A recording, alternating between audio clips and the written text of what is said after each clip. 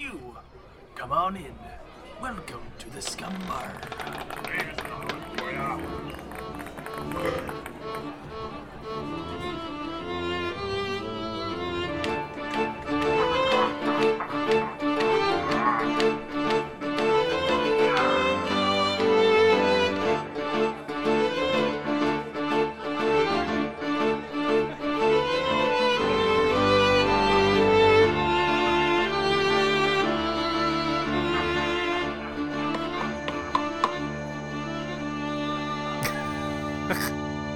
Welcome to the Scum Bar Podcast, episode 80, where we talk movies, video games, pop culture, books, Ron Weasley, and everything in between. I am your host, Matt Brush, and with me today is Ron Weasley himself.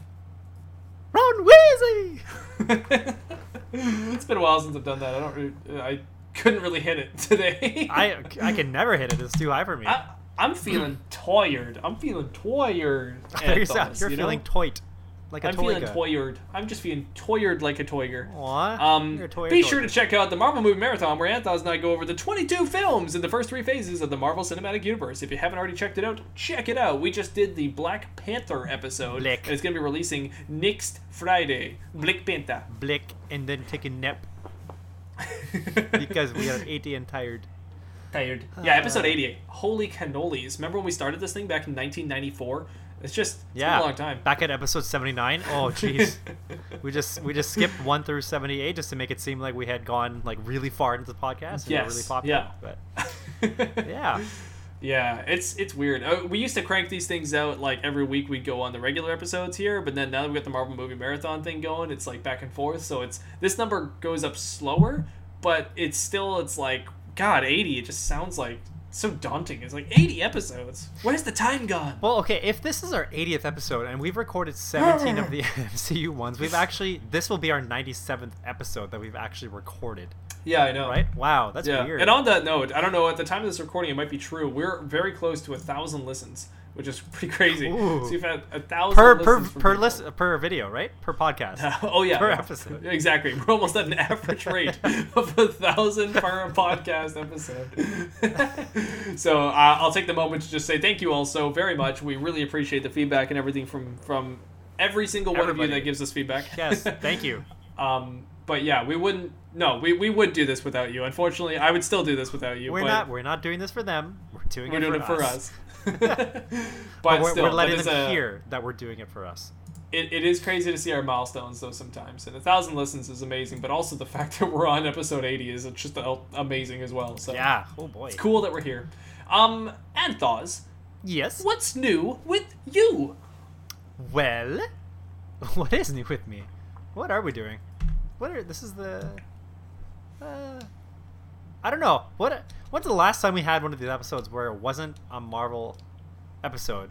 Because I feel like last week or 2 weeks ago, I guess. Did we? Oh, we did have one 2 weeks ago. When we did Mandalorian.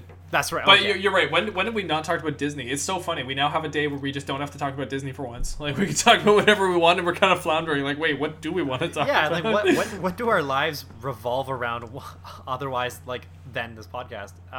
Maybe. We've been cleaning. My wife and myself have been cleaning the house to prepare for the baby. Ooh. I'm not sure. Wait, have I announced that we're pregnant? I don't think you have. Ooh. Well, hey everybody, we're pregnant. Anthos and I are pregnant. Yes. We have a scum baby coming. Oh, well, officially, congratulations. This is the first time it's come out on the podcast, but yes, congrats. Thank you. There's a baby Anthos on the way. It's like a baby Yoda. That's scary, but let's hope that our baby is more like my wife than myself. Otherwise, let's hope it's a perfect blend of the two of you. It's okay. I'm just gonna mention the sweet and sour. And okay, my wife has always. She's gonna kill me for saying this. She's always been worried, and this is gonna be immortalized, that because she did a face swap of our faces like years back, and it was like the most horrifying thing to her. Oh no. That kind of made her not want to have a baby because she thought our baby would be super ugly, looking like our face swap. She could probably hear me saying this right now. I'm surprised she's not coming in. But anyway. You guys are fine. It's going to look I'm not worried. Just like every other baby. I'm beautiful. Yeah, I mean, I get that people say that, you know, babies when they're first born, they're just extremely ugly and pruny, and like what are they? But I think overall, you know, their proportions and their shape and everything. Oh, they're pudgy little guys. They're cute. They're little cuties. Yeah. So yeah, definitely looking forward to that. We have some learning to do. I've been trying to listen to a podcast about what to expect and what to prepare. What to expect when you're expecting? Exactly. Yeah. I feel like the podcast is just called Pregnancy. Something. It's a minimalist one. Those weirdos. You gotta name it something cool, like the Scum Bar podcast. Yeah. Like what is that even? Yeah. So yeah, just try to be a little bit proactive in terms of getting prepared, not just for like the labor part, like the delivery part, but also, you know, what comes after. So, you know, we're accumulating some baby products now, and trying to figure out, you know, what other people would recommend in terms of products and where to get our information. And yeah, so that's new. That's probably the biggest news we've ever had on our What's New With You. So that is incredible. So. That's amazing. Yeah, all right. We're going to be having a new addition to the Scum Bar podcast family. We're going to have a guest speaker. Oh, yeah. By the name of Baby. Oh, and I'll mention now our baby's name for now, while they are I was going to say baking. That's not. They're not, no. So the baby's name is Peanut for now. Oh, okay. Yep. Just while they're incubating. Yep. Yeah. So Peanut's coming.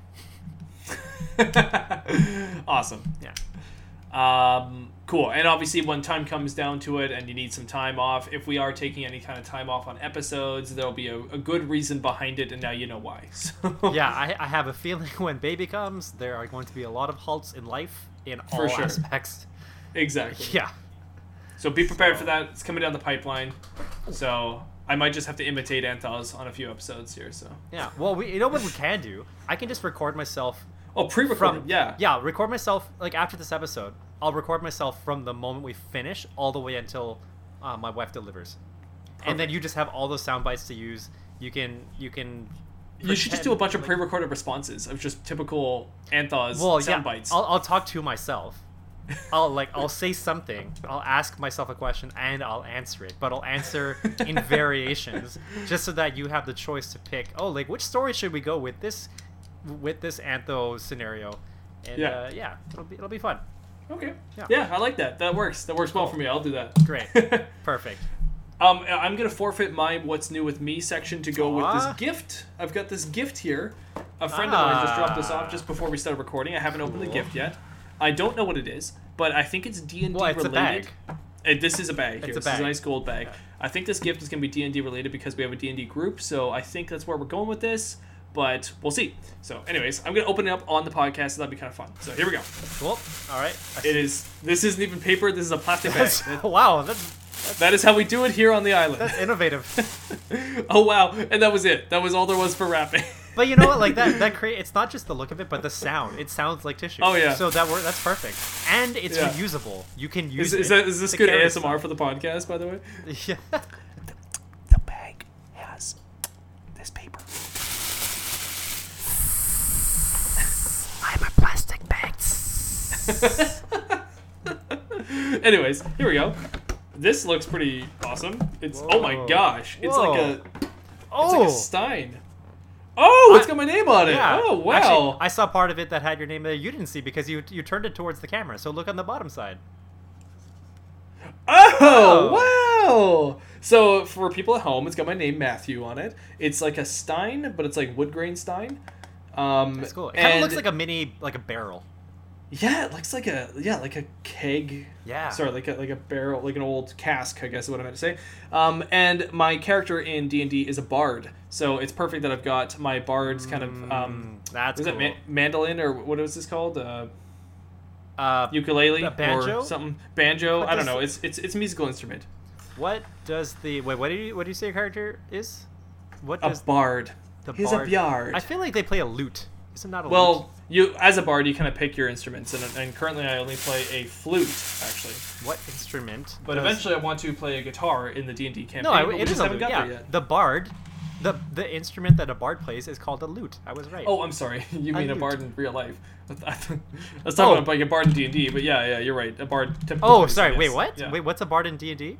In D&D, like a bard is one of the classes you can play as. Oh, and So it's not a the same bard kind is- of bard like a real life bard. Well, it is. It's just that you choose your instruments that you play as a bard. It just means you use music and I see. sound for all your magic. I see. I Yeah. see. Anyways, that's a really, really awesome gift. So That is I'm really stoked cool. with that. That is cool. Let's see if we can get some sound on here. Or That's the sound of me knocking it. Yeah, there we go. There's some ASMR for you guys. There. Oh, drinking out of it. Beautiful. I love. So I don't know if I've mentioned this before, but I love associative gifts. Oh yeah. So what I mean is, yeah, like this gift is like it's associated with the fact that you play D&D, and so every time, like if I were you, every time I play D&D, I would strictly, exclusively this. use Yeah. that, and I would Not not only that, ever want to use anything else. It's so comically large. It will never go in a cupboard. There's no great. way my fiance is going to let this go in a cupboard, so it will have to stay at my desk. Yes. So it's perfect. Perfect. So- Yeah. All right. So it's gonna be another trinket on my desk. So I like it. Nice. That's a good gift. Cool. Yeah. So that's what's new with me, I guess. I got that gift. Good job, gifter. And thus, let's move into something I like to call Ye Old News. Oh, dear. The newsiest of all the news. So in here, we're going to go into my first news, which I'm going to say is fairly large, I guess. Okay. LucasArts, or Lucasfilm Games, as it's called now, is back. It's now a back property. It's big. It's big, and it's a property that is working, and they are working with the company Ubisoft to make a new Star Wars game, which is really funny because it's always been EA Games that's working on Star Wars. Well, it looks like now that Lucasfilm Games is now a whole conglomerate, they're able to send out their games to other publishers, which is similar to what Marvel did when they made Spider-Man on the PlayStation, and they did that with Insomniac Games. Yeah. So now Ubisoft has the rights to be able to work on a Star Wars game, and they're working on an open-world Star Wars game, probably somewhere in the vein of something similar to Assassin's Creed or like Far Cry. Cool. So it could be really interesting. I don't know anything else more than that, other than Ubisoft is working on it. So that's cool. Let's hope they don't screw it up, and I'm excited for it. I'm curious to know what era they're going to be using because there's Era. there's ooh, that was good. Oh, nice. That was good. You should do more of that. There was there's been a lot of I think there's been a lot of talk recently about what the upcoming Star Wars movies are going to be, and they're like the story is going to be taking place way before anything that we've seen up until now, right? It's going to be like stuff with the Knights of the Old, or not the Knights, but the Old Republic. No Knights. And the days of the Old Republic. The days of Wine and Roses and the Old Republic. Sorry, that's a song, The Days of Wine and Roses. Okay. Just for those who want to be cultured in the world of jazz. Yeah. So I think it would be kind of cool because we've seen a lot of characterizations for, or I guess we've seen a lot of games and movies obviously revolving around a lot of the same characters from the same era, more or less. And I think branching out into a new, because I think when you start working on a new game, or I should say when you bring out a game that is always all of a sudden touching on like a new aspect. So this one going to be open world because we haven't had open world Star Wars games before, right? If you that I can think of. But if you were to, I'm sure there's some. Just on the top of my head, I actually can't think of any. So you might be right with that statement, but it feels like there's got to be at least one. I can't think of one off the top of my head. Well, I was thinking like Battlefront or something. It's not open world, but it's just like MMO, right? No, at least not open world the way that we define open world these days, which is pretty much Grand Theft Auto clone, right? So. Oh, I see. Well, I can't think of a Star Wars game that works that way. So I think you are right. I mean, the Old Republic is probably the closest thing we've got to something similar to that. Yeah. Well, I guess what I'm thinking is, a lot of people have so many qualms with any of the trilogies that once you start, if you do a game on one of those trilogies, it's going to be. I feel like it's going to be split down. Like people just like really hate the idea that we're seeing more of these characters, and then the other side like, oh, like. I love having these characters like strictly just playing with them all like over and over again. But then, if we're gonna move into new stories later on in the I was gonna say the MCU, in the SWCU, the Star Wars Cinematic Universe, that I think it would be a great opportunity to start branching out with new characters that we haven't seen, and that could be fun. But if not, I'm sure it'll be fun too. Yeah. That's all. Well, we'll see what they do with it. Again, Ubisoft is not horrible with open world games. Making Assassin's Creed and Far Cry, they've made a lot of money off of those too. But I found both those series to kind of not be very fun anymore. So hopefully Ubisoft doesn't start on that foot and they start on the old kind of Ubisoft foot with Star Wars. So we'll see. It'll be strictly Yoda's. No other characters. Just Yoda's race. Just all Yoda's race. Yeah. Yeah. Hey, Baby Yoda sells. What if we made a game about that? Yeah. Just only Baby Yoda. Yeah. And so far we have Yoda, we have Grogu, and then there's that like female Yoda that we saw in the High Council. Yondu. Yondu. I'm Mary Poppins, yeah. All right. So is it cool? Oh, I'm sorry. What do you have for news? Okay. Well, sure. Let's see. I saw something about Chris Evans and MCU, and apparently he's picking back up his Captain America cape. Not the shield, cape or shield? He gave that up. Nope, doesn't have the shield anymore. Oh, right. Okay. He gave that up to who? To Matt Brush? Who did he give the shield to? We don't know yet. We don't. We don't know yet. I see. Okay. We'll see in a few movies. We'll have to see. We'll have to find out, won't we? Yeah, and so will our audience when they listen to our Marvel movie marathon episodes. Aha! Yes. Plug. Good plug. Plug it. So yeah, I don't know. I think nothing has been confirmed, which is pretty much the case all the time until like a month before the movie releases. Yeah. That whether or not he's actually going to be involved and in what capacity. But I don't know. I would imagine that he might have probably still a little bit to do with. I kind of want to say WandaVision, because of how WandaVision is going so far. It just reminds me of what I remember reading about in the in House of M and like Civil War and stuff like that. So maybe it's that, or maybe he'll do some more. Maybe he'll be training in. He'll be training. Oh no, that wouldn't make sense. He's old. Well. Anyway, we'll see what happens. We'll see what happens. Yeah. We'll have to see what happens. Yeah. But interesting.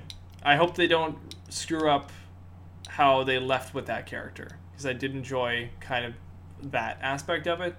And like I hope you liked the closure that he had, or you didn't like it. I am more on the side of liking what they did with him on the closure than not liking it, and I'd rather they don't flounder about and just make it worse by adding fluff afterwards, Right. So it would make you'd be happier if they did stuff where it's more like prequel kind of thing, or not prequel, but like yes, exactly. Things that have already anything that place. doesn't harm the already pre-existing storyline. Yes. Yeah. Okay. Yeah. Okay. Yeah, that makes sense. Yeah, that's fair. Okay. So in Cyberpunk news, because that's a new thing now. Cyberpunk, as we already know, has been a fairly broken game with its launch. We've already had long, expansive talks about this on our last podcast. You can listen to those if you want to hear our thoughts on it. There is now a new patch for Cyberpunk that came out. It is patch 1.1. It's making waves right now because it has fixed a lot of the Cyberpunk game. But unfortunately, and this is super unfortunate for the developers, the patch is having some issues. So here I've got a little statement. Quote, the first big patch for Cyberpunk 2077 was released late last week and brought with it a host of bug fixes and stability improvements. However, as Eurogamer reports, patch 1.1 also managed to introduce a new bug that prevents the main story from progressing. Oh, jeez. Unquote. Whoa. Yeah, there is apparently a storyline chapter scene, I guess, and I don't know much about the game, unfortunately, but there's a character that calls you on the phone, and they're about to give you a quest, and then you accept the quest. When they call you on the phone, I think the dialogue happens, and then the quest never pops up. And unfortunately, so you're just on the phone, just kind of waiting. Yes, and there's no way apparently to trigger the quest. So it has now broke the game from progressing. Now, what's crazy is it's not as bad as it sounds. It sounds really bad. It sounds really, really bad. That sounds pretty bad. But that's why it's making waves. The amount of people this will actually affect, I don't think will be that big. Okay. But unfortunately, the damage has already been done. So even if they patch this out with another patch that was only like a couple megabytes, and like it then released like the moment after patch 1.1 came out, so let's call this 1.12 or something. Mm-hmm. Unfortunately, it doesn't matter because this is already the headline, and it just makes it so much worse. So people are now not going to even want to play because they're just worried that no matter what, the game is already broken. So yeah, I wonder if this is going to be one of those bad publicity is good publicity. Like there's just so much talk revolving around Cyberpunk now after it's been released. Well, it happened with No Man's Sky. I mean, that game, I was one of the people also who was on the bandwagon, who was really disappointed with that launch and was very vocal about it. And And that team turned it all around. They've been working on it the whole time. They just kept working really hard on that game, and now they've turned it all around. All the Steam reviews seem to be mixed to positive, and if not very positive from hardcore fans that really enjoy the experience now, because there's been so many updates that the game is just good. It's just a good game now because they actually had the time they needed to make it. So nice. I'm wondering, is this a thing? Like, can you roll back video game versions? Because you can do that with like computers and like hardware and software, like drivers and stuff. And I guess that comes into like an argument about like digital and physical, though. I guess like if you had a physical release of Cyberpunk, you could uninstall the game entirely, probably leave your saves, but uninstall the whole app of your game on your console, and then put the disc back in, and the disc will install based on the version number there. Right, yeah. So because it wouldn't immediately, like, it wouldn't automatically update. Like, it prompts you to ask. That is the problem with modern consoles, though. They do prompt a lot for saying like you don't have you won't have access to online features in a game if you are not on the latest version, and that's for hacking and security. Right. But unfortunately, that's also how they get you with updating all these patches and stuff too. Mm-hmm. So it's really hard to play a game. Yeah, it's really hard to play a game now without an internet connection because of that very thing. It's just patching and upgrading. Yeah. Yeah. Yeah. Wow. Okay. So that's news on Cyberpunk. What else you got? Let's see. Well, so a couple things. This is, I think it's fairly new news, but the death of Larry King. I saw that. Yeah. Yeah, I think what was he? Age 87. Unfortunately, Larry King's one of those people that I already think is dead a lot of the time. Because he just seems old every time I've ever seen him, and that means clips from like the 70s and clips from modern day. He just always looked old. I think, he has always looked old to me, and but yeah, no, he's finally. Let's see, he's actually dealt with a number of issues. Wow. So yeah, late December he was hospitalized with COVID-19. I don't think it was necessarily that he died because of COVID-19, because he already had like tons of other health issues. And he had several heart attacks. He had quintuple bypass surgery. Ooh, that's crazy. So he had some underlying things there, but what did I say? Was it 87? I think 87. Yeah, he was 87. So I never really watched him either, but I just knew him by kind of just like association of people ever just referencing things and referencing talk shows, and Larry King was generally one of those names, so I'm sure he'll be missed by a lot of people. I don't know why this prompted me, or if it did, but my next note is that Betty White is 99 years old. So I think she just turned 99 like a few days ago. She is nuts. She just keeps on trucking. And she looks the same all the time. Like ever since I first saw her on TV. Good for her. She's kind of like, she reminds me of, what's her name? Professor McGonagall. Who plays Professor McGonagall? Maggie Smith. Yeah. Because the first time I saw her was in Hook, and I swear she got younger by the time I saw her in Harry Potter. Yeah. So whatever those ladies are drinking, I want that too. Larry King, I'll always remember him as Doris in the Shrek movies. I don't know why. I don't know why he plays Doris, but he does. There's a man-woman in the Shrek series that is like a really funny, like ugly princess that just has this like male voice that's like, hey. It's like really deep, and it's Larry King, which is so funny. I don't know why he does the voice. I see. Yeah.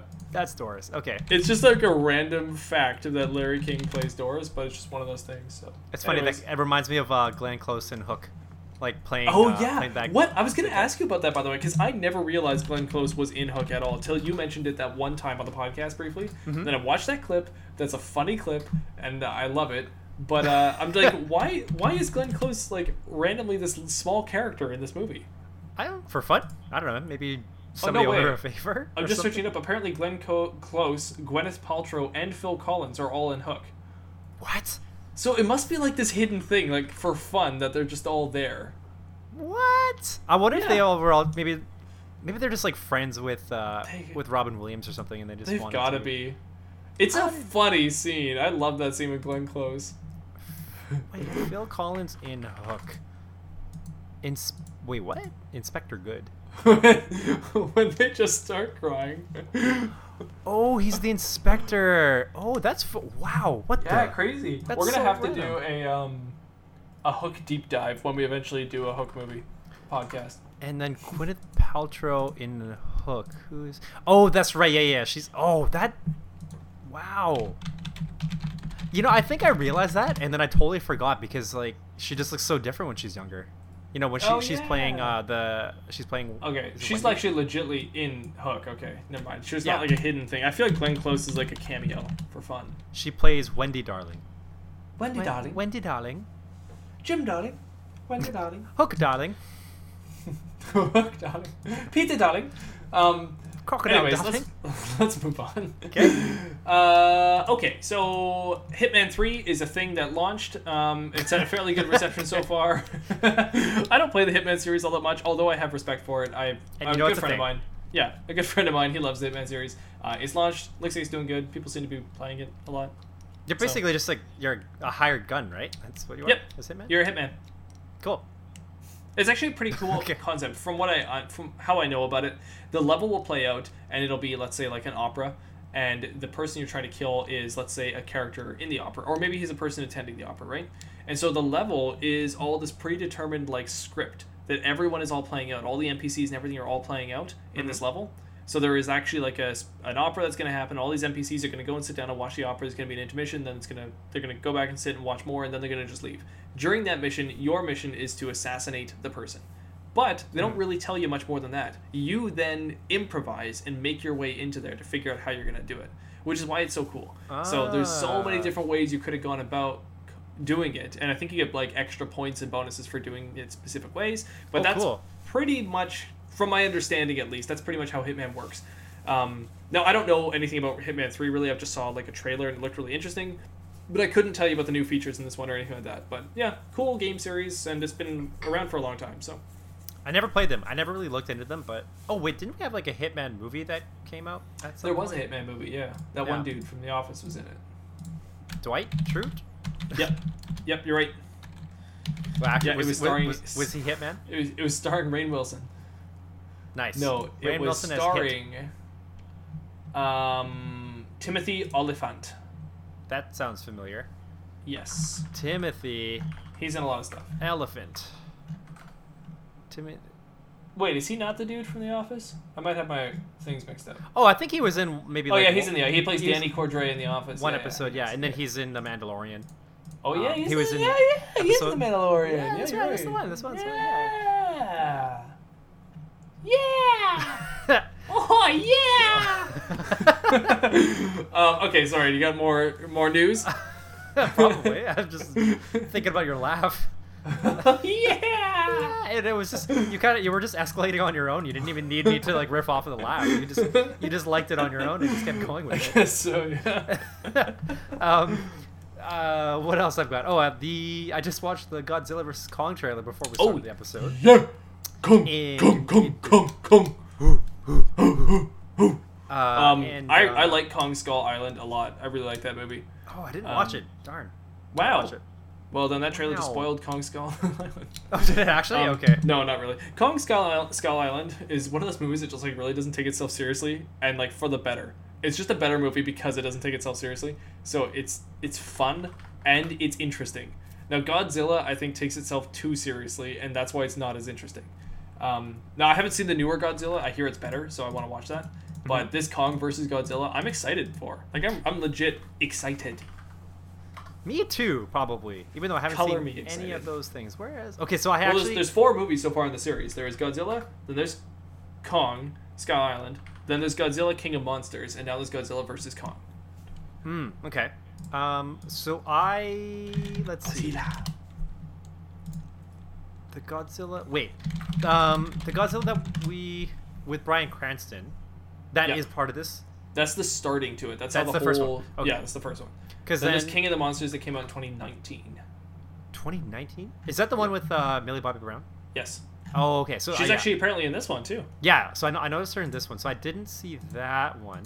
This one actually seems to be almost in the vein of being a sequel to King of the Monsters, which is interesting because so far they've all been standalone. So this will be the first time that we actually have like carryover characters, pretty much. There's been like hints of carryover stuff, but not actual carryover. Anyways, now that we're actually having characters go from one movie to the next, so that's interesting. Cool. Okay. Go. Things to look forward to. So yeah, I guess not knowing the previous two movies that would have led up to this, like Kong Skull Island and then and the 2019 Godzilla one. I don't know how much I need to know about that, but I don't know. I don't know. I feel like you could probably just watch any of these movies standalone. You're probably fine. Yeah. Okay. So then watching this trailer, it looked kind of looked fun. I liked actually seeing today's technology with these two gigantic beasts fighting. Exactly. That's all it is. You just want to see these things fight. That's really all it is. You don't care about the people all that much. You don't really need to know. The story doesn't have to make that much sense. You just want to see two creatures fight each other. Yeah. So for the most part, I enjoyed the trailer. The only thing I didn't like was just at the very end of the trailer. Do you remember? Like you watched the trailer, right? Is that when Donkey Kong had his whole arms up and he did a whole bashing down onto Godzilla's laser beam or something? Yeah, so Donkey Kong is holding up Link's shield, Zelda's shield. Link's shield. Yep. The mirror shield.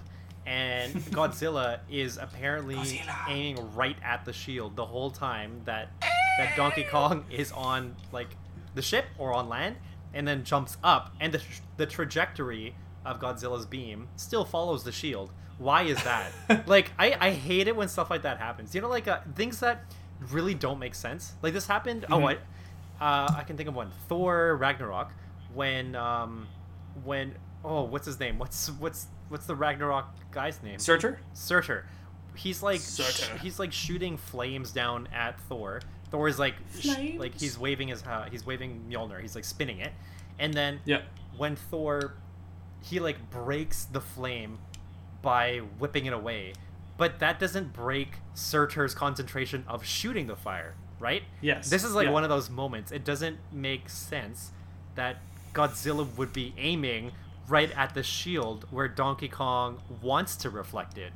Yeah. Godzilla should be shooting it everywhere else but that. So why? I don't know. Yeah. Am I being really picky? It looks cool. That's why they did it. Does it no, look I cool, honestly, I don't know. I have no idea. You're right. It probably doesn't make much sense, but whatever. Yeah. We'll get to see all it. right. Yeah. And I will get to. Oh no! Wait. Well. Oh, I think it's later on this year, right?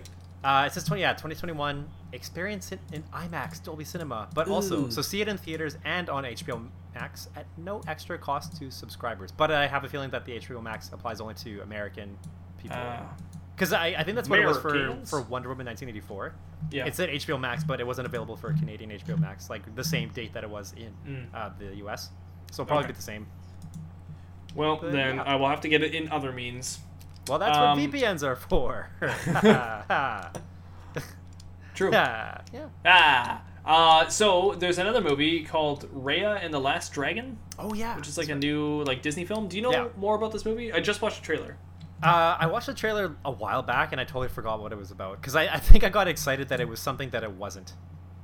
Yeah, I think I was expecting Frozen or Tangled, and then when I watched the trailer, I was getting more Kung Fu Panda almost. You know? Oh, I think I was expecting something a little bit more. For some reason, culturally Japanese, but feudal Japan. Feudal Japan. You want Edo Japan? Yeah, kind of. I don't know why I was getting that vibe in the beginning, and then it turned out to not be that at all. Right? Yeah. Yeah. I agree. It is kind of like that. I think it is trying to go for some ancient thing, but it's not necessarily that. Because when I look it's almost like bringing the ancient stuff to the modern day. Oh, almost. Okay. Yeah. Okay. When I look at this, I kind of feel like Moana meets How to Train Your Dragon. Yes. But you're right. Yeah. Yeah, that's the Moana. Yeah, you're right. And I don't know, I enjoyed Moana. Moana. How to Train. What was that?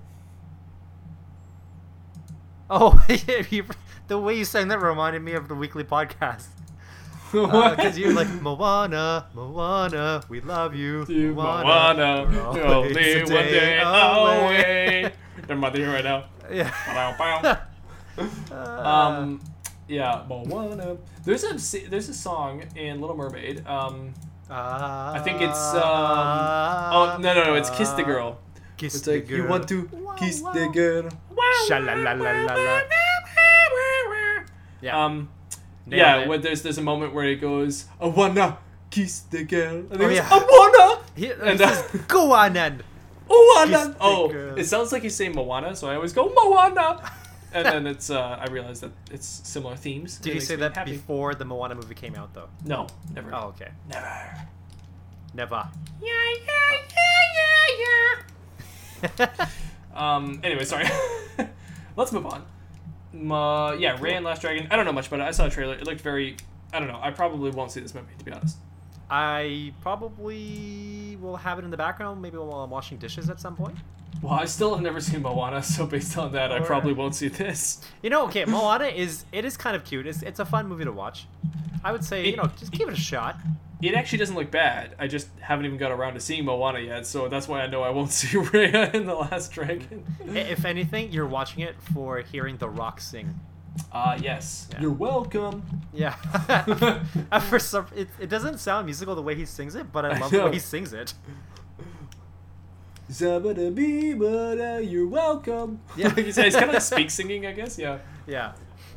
Anyway, so moving on. There is also new news that's hitting everybody right now, hitting everybody's threshold. But I think people are making a much bigger deal about this than it really is. But they're talking about this new Harry Potter television series for HBO. Ooh. It's confirmed that HBO has the rights to make a Harry Potter series and will most likely go ahead with those rights to start making one. Is this the one that... Yeah, go on. Sorry. That's all that got confirmed. That's it. Oh, okay. That's all the news is. But I'm seeing a lot of headlines where people are talking about, Harry Potter is getting redone as an HBO series, or the new HBO series for Harry Potter is gonna pad out the Harry Potter universe and all this stuff. But it's like, we don't know yet what it is at all. They don't even know. They don't even have writers on it yet. So. Yeah, okay. I thought I heard something recently, but it might have been just like random like conspiracies or whatever, but that the next set of Harry Potter movies are supposed to take place like way before even Fantastic Beasts, like just completely different. Or was I thinking of something else? Maybe it was I feel like they would have to do that if they wanted to do a Harry Potter thing. I feel like they would have to. Yeah. Although I would love to see a Harry Potter remake entirely on TV. We've talked about this many times before, but I would love to see a whole remake done. Season 1, that's book 1. Season 2, that's book 2. I think they could totally do that. Yeah, get more look into it sucks because I really like all the actors they had in the original show, but I would love to see it all redone. I don't know why I just thought of this. This would be kind of cool, or maybe just a little bit too chaotic. But if there was a like a podcast or an audiobook series where each book, like there will be 4, it starts off as 4 books, and each audiobook is strictly what happens in that house. So everything is from their perspective. Oh, wow.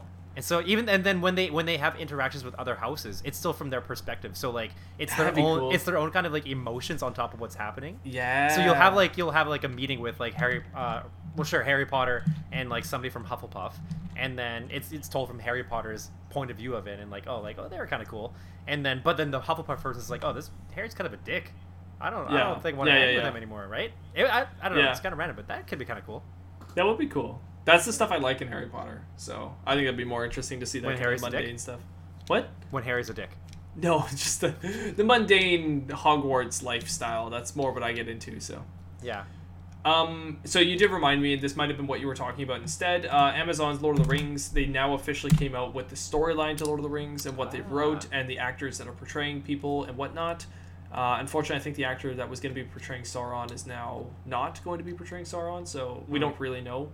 But they came up with their synopsis, and it's going to be taking place during the Second Age of Middle-earth, so it's a long time before the events of the Ring, which is all in the Third Age of Middle-earth. Oh, okay. So they also announced that Sauron will be the villain, and this is Sauron in the Second Age when he was known as like the bringer of gifts, because he was just he's kind of like a fair-looking character with like white hair and all of that, more like an elf. Even though he has evil intentions, people don't know this yet. So he's kind of giving gifts to men and elves and all that. Not the rings yet, but he's giving gifts to them and becomes known as like this lighter presence, I guess. Okay. So that's more what the show's going to be about. It's going to be talking about that. It's going to talk about the island of Numenor, which is where the Numenorean kings came from. And it's going to go into elven lands. I believe Elrond will be in there. It'll also probably have Celebrimbor, who's the elf that created the ring. Oh, cool. So Sauron created... It's Sauron's ring, but Celebrimbor actually wrought the ring in Mordor with him, so he actually created it with the blacksmith hammer and all that. Okay. So, anyways, we're probably going to have some pretty interesting storylines and all that kind of stuff, and some characters we kind of know, like Elrond, will be around. We might even get, like, oh my god, like a Isildur eventually, who eventually is the one who cuts off the ring's hand. So, it's essentially, I guess what the show is going to do is it will most likely end with the lead-up into the prologue of the Lord of the Rings that we see at the beginning of the Lord of the Rings movie. Yeah, so I was going to ask... I feel like that's where it'll end. So that prologue, is that actually a depiction of the Third Age still? Or would I that don't be a know the Second transition. Age? I wish I did, but I have no idea when the transition is. But I'm assuming that's the Third Age because Sauron is already donned with the armor and all that, and he's more spiritual in that essence at that time. So, Sauron has all his power and everything. I would assume that is already transitioned to the Third Age, but I could be wrong. That might be the end. That might be the transition right there from the second to the third. But that's definitely the beginning of the War of the Ring. That's when Sauron creates the ring. So, all of that is taking place in the Third Age. So I would venture a guess that that's Third Age. Regardless, I feel like the show will most likely end with some kind of, almost like Revenge of the Sith. It'll end with some kind of like lead up into what we already know as a regular. It's so funny that you said that, because as I was thinking about him, like Sauron getting his finger cut off, I was immediately thinking of Anakin getting his limbs cut off. Oh, is he like the Darth Vader of Lord of the Rings? Pretty much, except for I don't think we're going to see any kind of like Sauron being a good guy. I think he'll be evil throughout the whole show as well. Yeah. He'll look fair, but speak foul, I guess. Maybe that was Anakin the whole time. Maybe. What I'm a little bit afraid of at this point is that they're going to be kind of making Game of Thrones out of Lord of the Rings, and I really hope they don't. Some of the best things about Lord of the Rings is the unknown, is the what you don't know, because there's so much more history and story that is just beyond what the context of what you're getting. Yeah. And why Lord of the Rings succeeds is because it's based on this short, tiny little story that's happening in a much, much broader universe. Okay. But when you start trying to world build, if you do like a Mandalorian-esque thing for Lord of the Rings, unfortunately, I feel like you're going to start to find the holes in the world. The best thing about the world is that we don't know about it, so that's why it's good. So your mind fills the blanks in. But once you start filling those blanks in and say, like, this is what happened, this is canon, eventually we're going to find things that we're not going to like. I think, at least. So I'm worried that's where they're going. We'll see. I kind of see what you're saying. Like, the way that I'm picturing Lord of the Rings versus Game of Thrones anyway, the way that they have, like, I know, like, it's hard to compare movie versus TV show, but in terms of Lord of the Rings and, like, The Hobbit, for me, the storytelling is very more, like, it's just, like, I just say fantasy is just, like, the overlining word, but when I think of Game of Thrones, there is fantasy aspect to it, but I find it's just a little bit, I don't know, like, I don't want to say gritty. I get gritty. It's got this realism factor where it doesn't feel as far-fetched from our regular life. I guess, I think that's, maybe that is because when we're watching the movie, we're also just seeing, like, okay, how are all these people just related to the overall story? But then with Game of Thrones, we get a much deeper look into each individual, and that probably takes away from the overall story and more just like, here, connect with the characters more than the story, so that way when they die you feel it, kind of thing. Yeah. So I agree. I think if they're gonna go for this reboot or retelling or new story for Lord of the Rings, I agree. It's gonna be uncharted territory. There's no script, there's nothing, so they're kind of writing it from the get-go, it sounds. So it would be nice if it's more fantasy like, I'd say, and less Game of Thrones like. I hope it is larger than life fantasy. I would love to see that. I don't think they'll do it, but I would love to see that. Yeah. Anyways, so that's all we really know about that. And I think that's all our news, unless, do you have more? Nope, that's the news. That's the news! Well, that was awesome. We successfully talked about news for a long time, and the reason why is because I don't have a topic for today. I was supposed to have a topic ready, and I didn't do my homework, so I don't have a topic.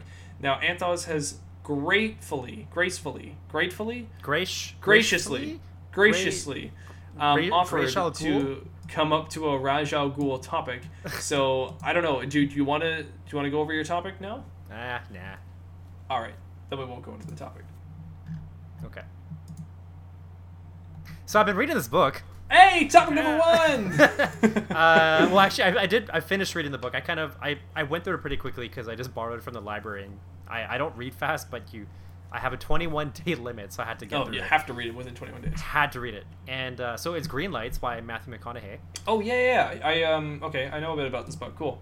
Okay. I listened to his Joe Rogan interview, listened to his Hot Ones interview, and listened to his Jordan Peterson interview. and all of them are about the book. So Okay, this is so perfect.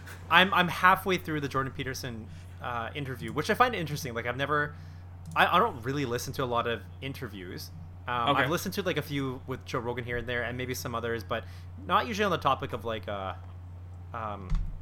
book per se. It's usually just like mentality or like lifestyles. But this is kind of they're kind of picking apart the book, but also picking apart his mindset.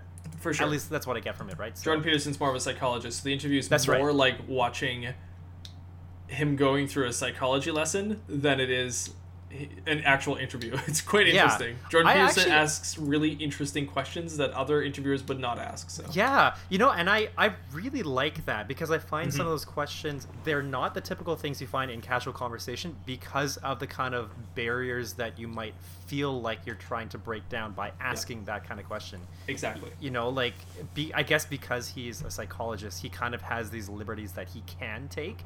Like, I'm a psychologist. This is what I think of. So why did you do this kind of thing, right? Like, Exactly. That's just like a very brief and stripped down version of what they're doing. But I am enjoying it.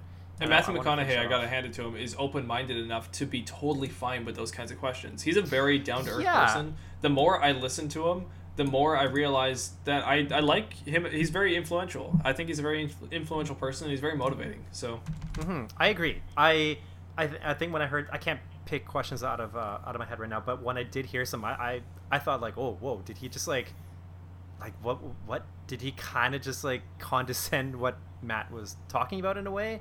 But no, like Matt, I'm calling him Matt as if like we're tight bud, but Matthew, Mr. McConaughey, just takes it for what it is. Like, just Yep. this is your perspective, and this is how you talk, and this is just my answer, and it's For just sure. very, it's very.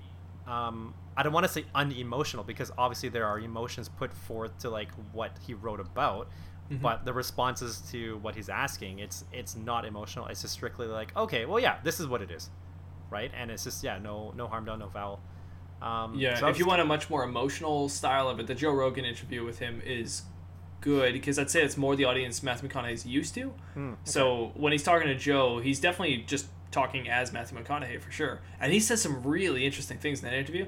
But it's just that Joe Rogan is more playful in nature when doing an interview, so it's more uplifting and playful. While it's the Jordan Peterson one is much more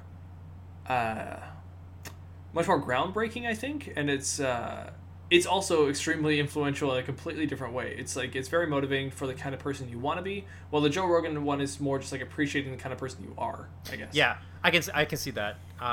Because with the psychology with Jordan Peterson, it's more like unraveling. Yes. Like the why. Exactly. Kind of, right? Yeah. So for those who aren't familiar with this book, I'll just read a brief synopsis for it. Synopsis by Matthew McConaughey. It's a collection of Matthew McConaughey's journals from the past 36 years. He had put off delving into these journals for many years. However, he decided it was finally the time to take himself and the journals to a desert with no electricity. Here's where he wrote Green Lights. By rereading the thousands of pages held in these journals, McConaughey relived the core values that brought him success and happiness. Green Lights is filled with people and experiences and is described by McConaughey as an aspirational book. So when he wrote this book, I think when you read like the first couple pages, he says this is it's not like a self-help book. It's not a book that's trying to make you better. It's Right. it's not one of those you're not trying to read it for the sake of like, oh, this is going to make me a better person. That's not what his purpose is for writing it. Yeah. His purpose is really just, these are my experiences. This is what I took from it. Enjoy. And like that, Yeah, and that's what it is. It's in similar nature, and I don't want to get too introspective here or anything like that, but it's similar in nature to something like Marcus Aurelius' Meditations, which is a famous book that lots of people go through as philosophy, but it's a book that was his own journal, his own thoughts, his own quotes, things that he just wrote down.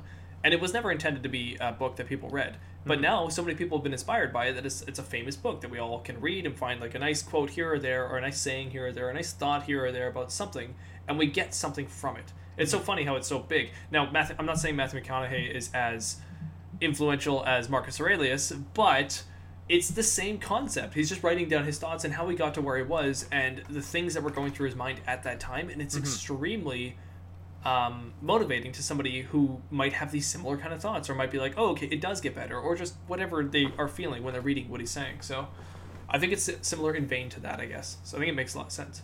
Yeah, no, that's true. Sorry, okay, you said he had an interview with Joe Rogan, Jordan Peterson, and what was the third one? Oh, Hot Ones, which is just the hot wing thing. Yeah. Okay. I'd be interested to see how that goes. Yeah, that was funny. I like that.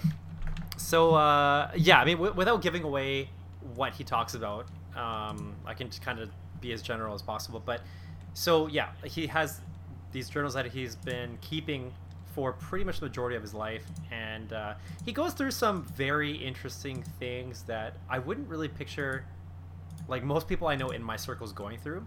So I don't know if it has to do with, the times that he grew up, or the fact that, or how he grew up in that environment. I mean, I'm sure tons of factors will play a part in why he does what he does, but he, without giving away too much, he literally follows his dreams.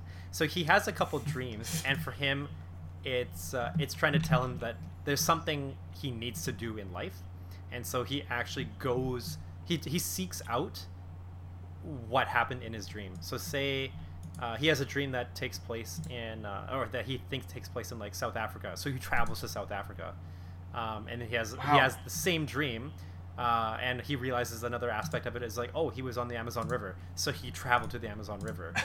And so these are just like a couple of things that, and you'll find out what happens when he's there along the way, and what he learns about being a part of the cultures there, or right, or a lot of things. But it's interesting that I guess what I'm taking from this is he put himself in a lot of these situations. It wasn't like he all of a sudden just happened to be in them, but he put himself in those situations, and from that he was able to gain so much that he ended up appreciating.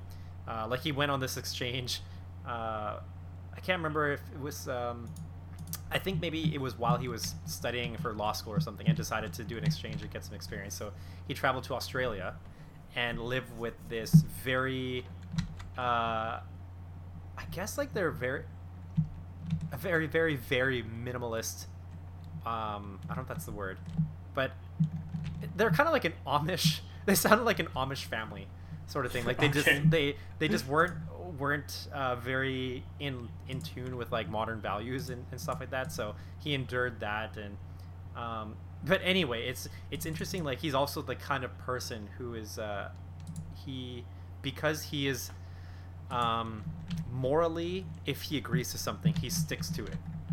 And right. And I think that's something. So my topic actually isn't meant to be his book specifically, but it's more just about values and the idea of how to keep growing and how to keep learning. And the reason why I've been thinking about that lately is because I mentioned at the beginning of this podcast that we're having a baby, which means a lot of life changes in all aspects, right? Right. But I didn't want, or I also want to be sure that at the same time, like, I'm going to be, and my wife will be learning a lot as we are becoming parents and as we're raising a child and maybe children in the future, that, we're constantly learning. We're constantly being put in different situations that will challenge us and test us. And it's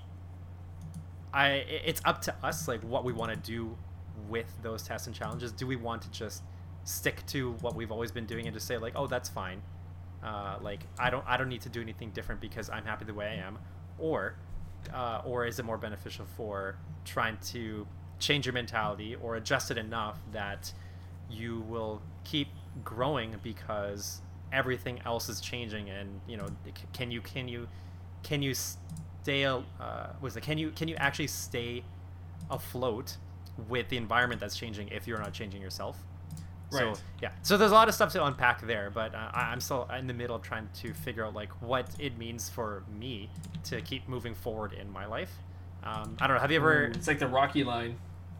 It's hard to get hit and keep moving forward. Well, exactly. I think that's a really good line. It's a very motivational like speech that he had, right? I know. I love that. it applies to so many things, because it's not just about boxing, but it's about, you can get hit in so many different aspects. You get a hit in your job, and Yes. you gotta, what are you gonna do about it? Are you just gonna quit, or are you gonna move forward? And how are you gonna move forward?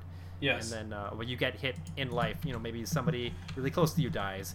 How do you get over it? Do you get over it? What do you do to get over it, right? So, well, that's what I found just listening to Matthew McConaughey. And yeah, not necessarily just about the book, and I haven't read the book, but just listening to him in general, I found him extremely motivating just because of that. He has that, I don't know, carefree nature about him, but when I normally meet somebody who's got carefree nature, I see it as immature, or I see it as somebody who is going to make mistakes.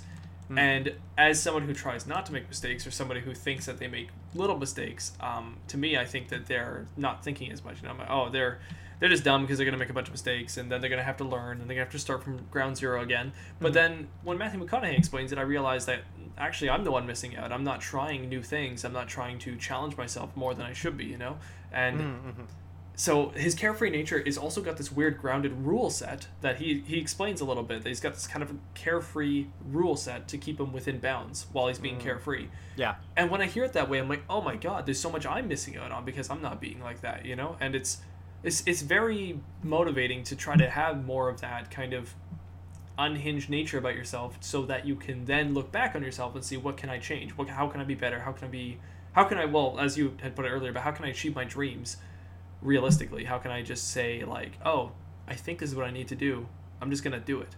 It's hard to do that. It's not hard to, the hardest thing isn't just stepping out the front door and doing it, right? The hardest thing is realizing it. That's the hardest thing, because you're in a rut but you don't know it. So it's hard to step outside of yourself and then see that rut and then go, okay, now I'll make the change. And that's why usually we don't make those kinds of changes until we hear it from someone else. Because we don't even see it. And then we hear it from someone else, and then we go, oh, maybe it's me. And it takes a while. And you also put a guard up a lot. So when someone tells you that, sometimes you don't even listen. Or you are listening and you know they're right, but you don't do anything about it. You're just stubborn. Yeah, exactly. And I think we're all guilty of it at some point here or there, but it just is how it is. But when I hear from Matthew McConaughey, it's like, oh man, like, I want to just say he got lucky. I want to just say he's a good-looking guy. He just went to Hollywood and he became famous. But at the same time, it's like, nope, there is a perseverance there. There is some kind of drive that gets him going, and there is a willingness to make mistakes that, if I had more of that, I'm sure I would have more success in some of the things I might be jealous of that he has success for. So yeah, I think it's definitely possible that he... because he's put himself in situations where he ended up making mistakes, that he could learn from it, and then it just works for him. Obviously everybody's lives are going to lead them in different paths, and but I think the underlying thing is that the motivation to, well, the realization and the motivation to actually make some sort of forward motion. So progression.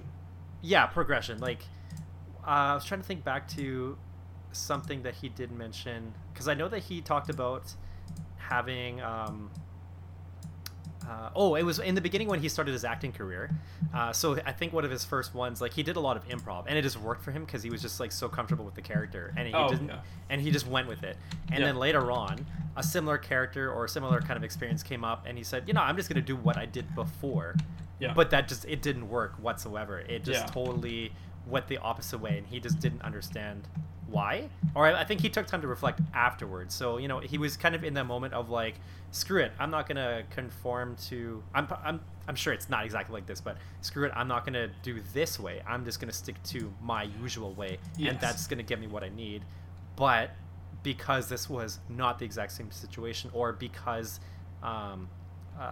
it was something that was later on in life that required different skills or knowledge or whatever, he realized, oh crap, my old way doesn't work anymore. I actually have to make something different. I have to adapt. And I guess like that's something that we're going to be facing all the time, right? Like adapting to this and that. And part of why I wanted to bring this up was because lately, I have been thinking for myself, how do I keep learning and growing, not just for the baby, but just like in general as a person, because I I did find that I was finding myself just very kind of getting comfortable. I guess comfortable is the word.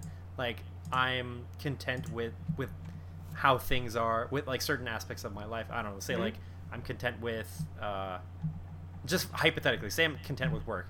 So I don't want to do anything to change it, and it just like goes along. But the thing is, like, work for me is actually, you know, it's starting to get to the point where like, oh, I actually have to do something different. Yeah. So if I'm telling myself like, oh, I'm fine the way I am dealing with work, then that's like one attitude that is not going to get me very far.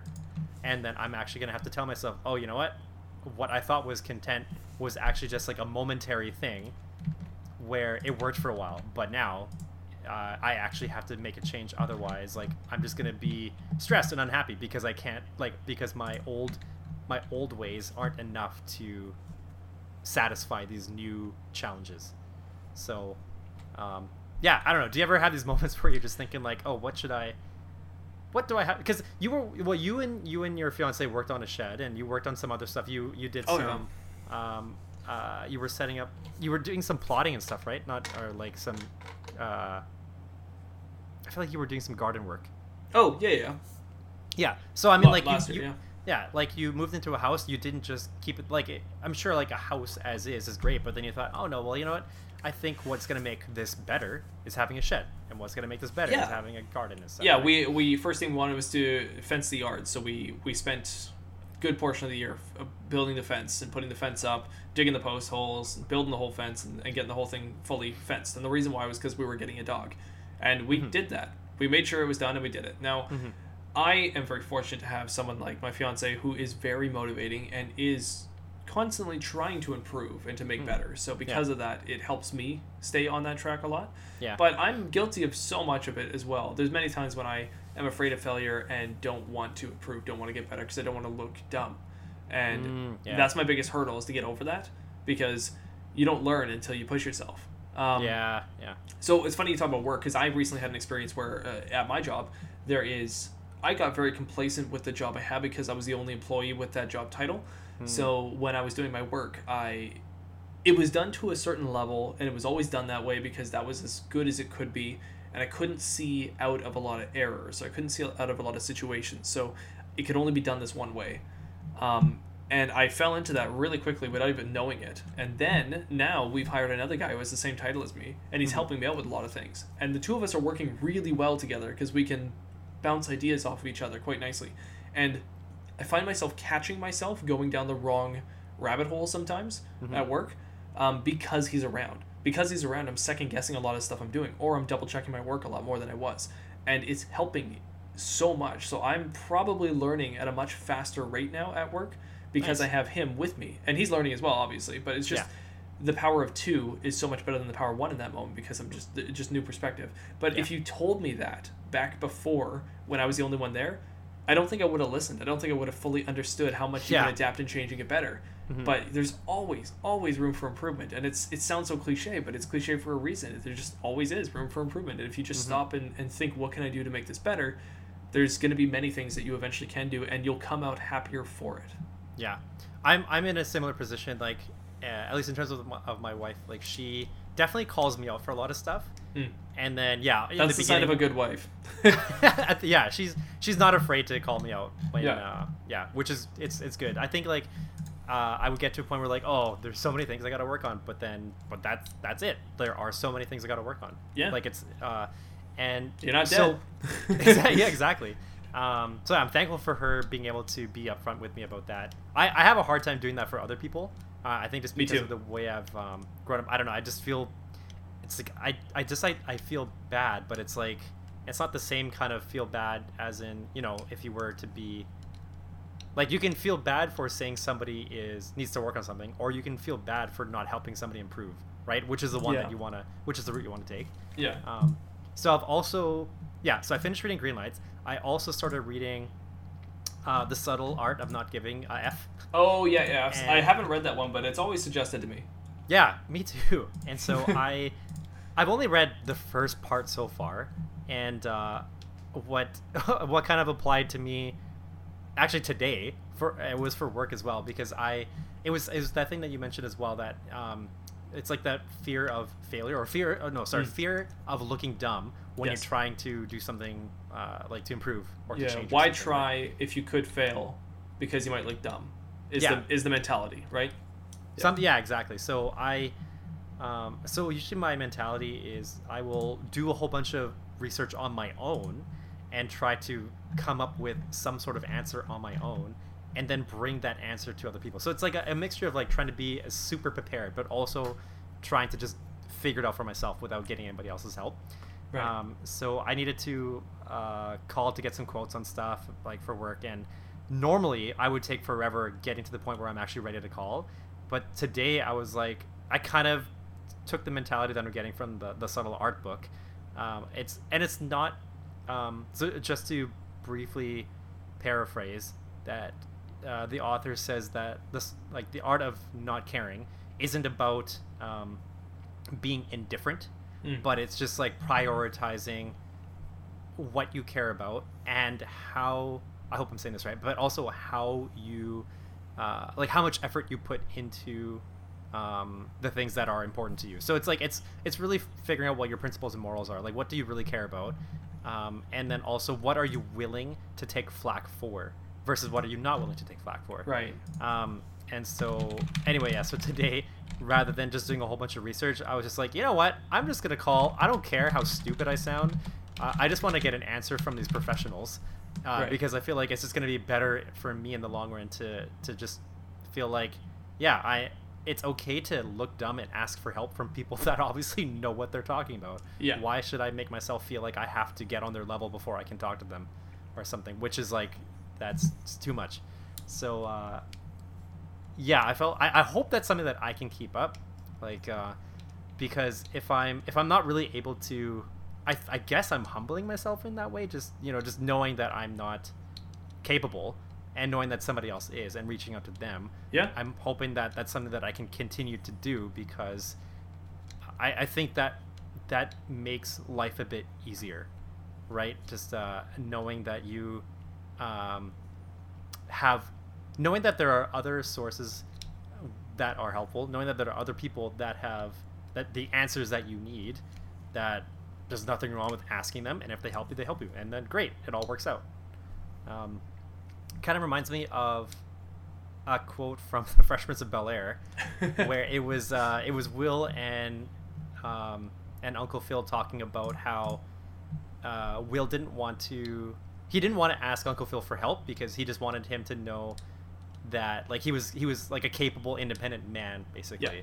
Yeah. And Uncle Phil's like, I open doors for you just like people open doors for me. Like, nobody in life goes through like their whole life doing it all on their own. Like, that's not, that's just too much for each person, right? So yeah, these are the kind of like mentalities that I hope that I can like keep very strong, because I think they're very powerful mentalities. Yeah. Yeah, and they're larger than all of us. They're there. They're hard for us to fully grasp sometimes, and yet we all know them. I don't know, it's weird. So sometimes when you hear somebody, an influencer, like someone like Matthew McConaughey, who can then say it in a very generic way that we can understand, then we get it. We get these glimpses of the person that we want to be sometimes. Mm-hmm. And yeah. I guess like what I've come to, well, I mean, I've realized it over and over again, and I kind of just fall back and kind of go back and forth, but just realizing that like I need to, there's always going to be something that I will need to change, and I'm not going to be the exact same person for my whole life, because and thank God, right? I mean, it's good. It's good to always be improving. It's good to always change. You want to look back on the last 10 years of your life and know that you've made a difference. For yourself and for others. But yeah, you always want to know that, like, what have I improved on in these 10 years? What has made me a different person, and what has made me better? Mm-hmm. Or what can I improve on to be better for the next 10 years? Yeah. Actually, that's a really important thing to note, like the idea of looking back, and not just ahead. Like exactly, look back to look ahead, because if you're always looking forward, you're not really thinking about like what are the things that made you even get to this point now that are going to propel you to the next steps, right? So looking back to see what changes you actually made to come out on top or to make things better. So good point. Cool. Anyway, yeah, just a little bit of what's going on in my head lately, but I like it. That's the stuff that I really like. That when we first started this podcast, that's what I was much more into talking about, was actual real stuff. Real self-improvement. There's some Real good stuff. value out of that. Yeah, not that MCU stuff that we say for the other podcasts. Oh my god, yeah. Yeah, no, these are. I think these are good things for everybody to keep in mind. Yeah, right. Definitely. So, yeah. Well, thank you. I think you've probably influenced me tonight, and maybe by tomorrow I'll be thinking about it, being like, yeah, you know what? Let's try harder. You know? Nice. Tomorrow I'm just gonna be like, I'm fine the way I am. I'm gonna stay in bed and realize, like, oh nope, I gotta get up and I got work to do and I gotta make a change. Yeah. Well, yeah, probably. Yeah. Well, thanks for humoring me with my topic. Thank you for the topic. I'm sorry I didn't bring one. I'll try to bring one next time. Sure. Okay. If not, I will have another book under my sleeve and we'll talk about that. Awesome. I'm reading Da Vinci Code. It's not as inspiring, so. But still fun. I like those books. The Dan Brown series. They're fun. Yeah, this is my first Dan Brown. I've never read Dan Brown. Oh, really? So, yeah. Okay. Yeah.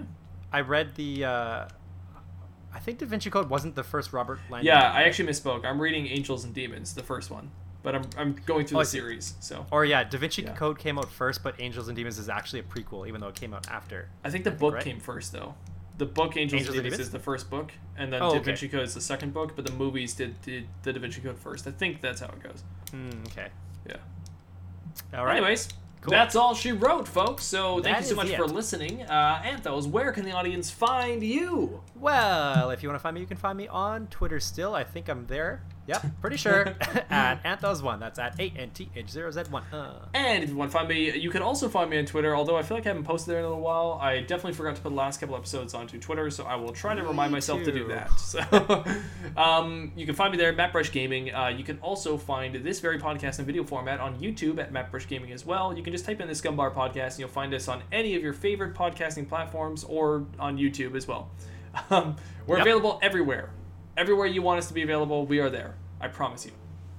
Oh, and you mentioned things are changing potentially with I don't know if this is a big deal at all. We host our podcast through Anchor, and Anchor recently got purchased by Spotify, which is fine. We have our podcast on Spotify. So everything seems totally fine there, but we might have to make changes in the future if Spotify changes anything there. So we're going to go back and forth on a few emails and figure out what's going on there. But as far as right now, everything is still peachy keen. So yeah, but see, companies change, and we might have to change too, and that's just how it is. That's how it is. It's how the cookie crumbles. That's sometimes. How the cookie crumbles. Yeah, exactly. Anthos, I believe you had a little speech prepared. When looking back at your crumbs of life, don't forget to leave crumbs for others to follow in your footsteps. That's how the cookie crumbles. Oh, it crumbles because you're leaving the... Okay, yeah, very introspective. It's a proactive crumbling. Ah, nice. Yes. Well, thank you, Anthos. No problem. All right, everybody, thank you so much.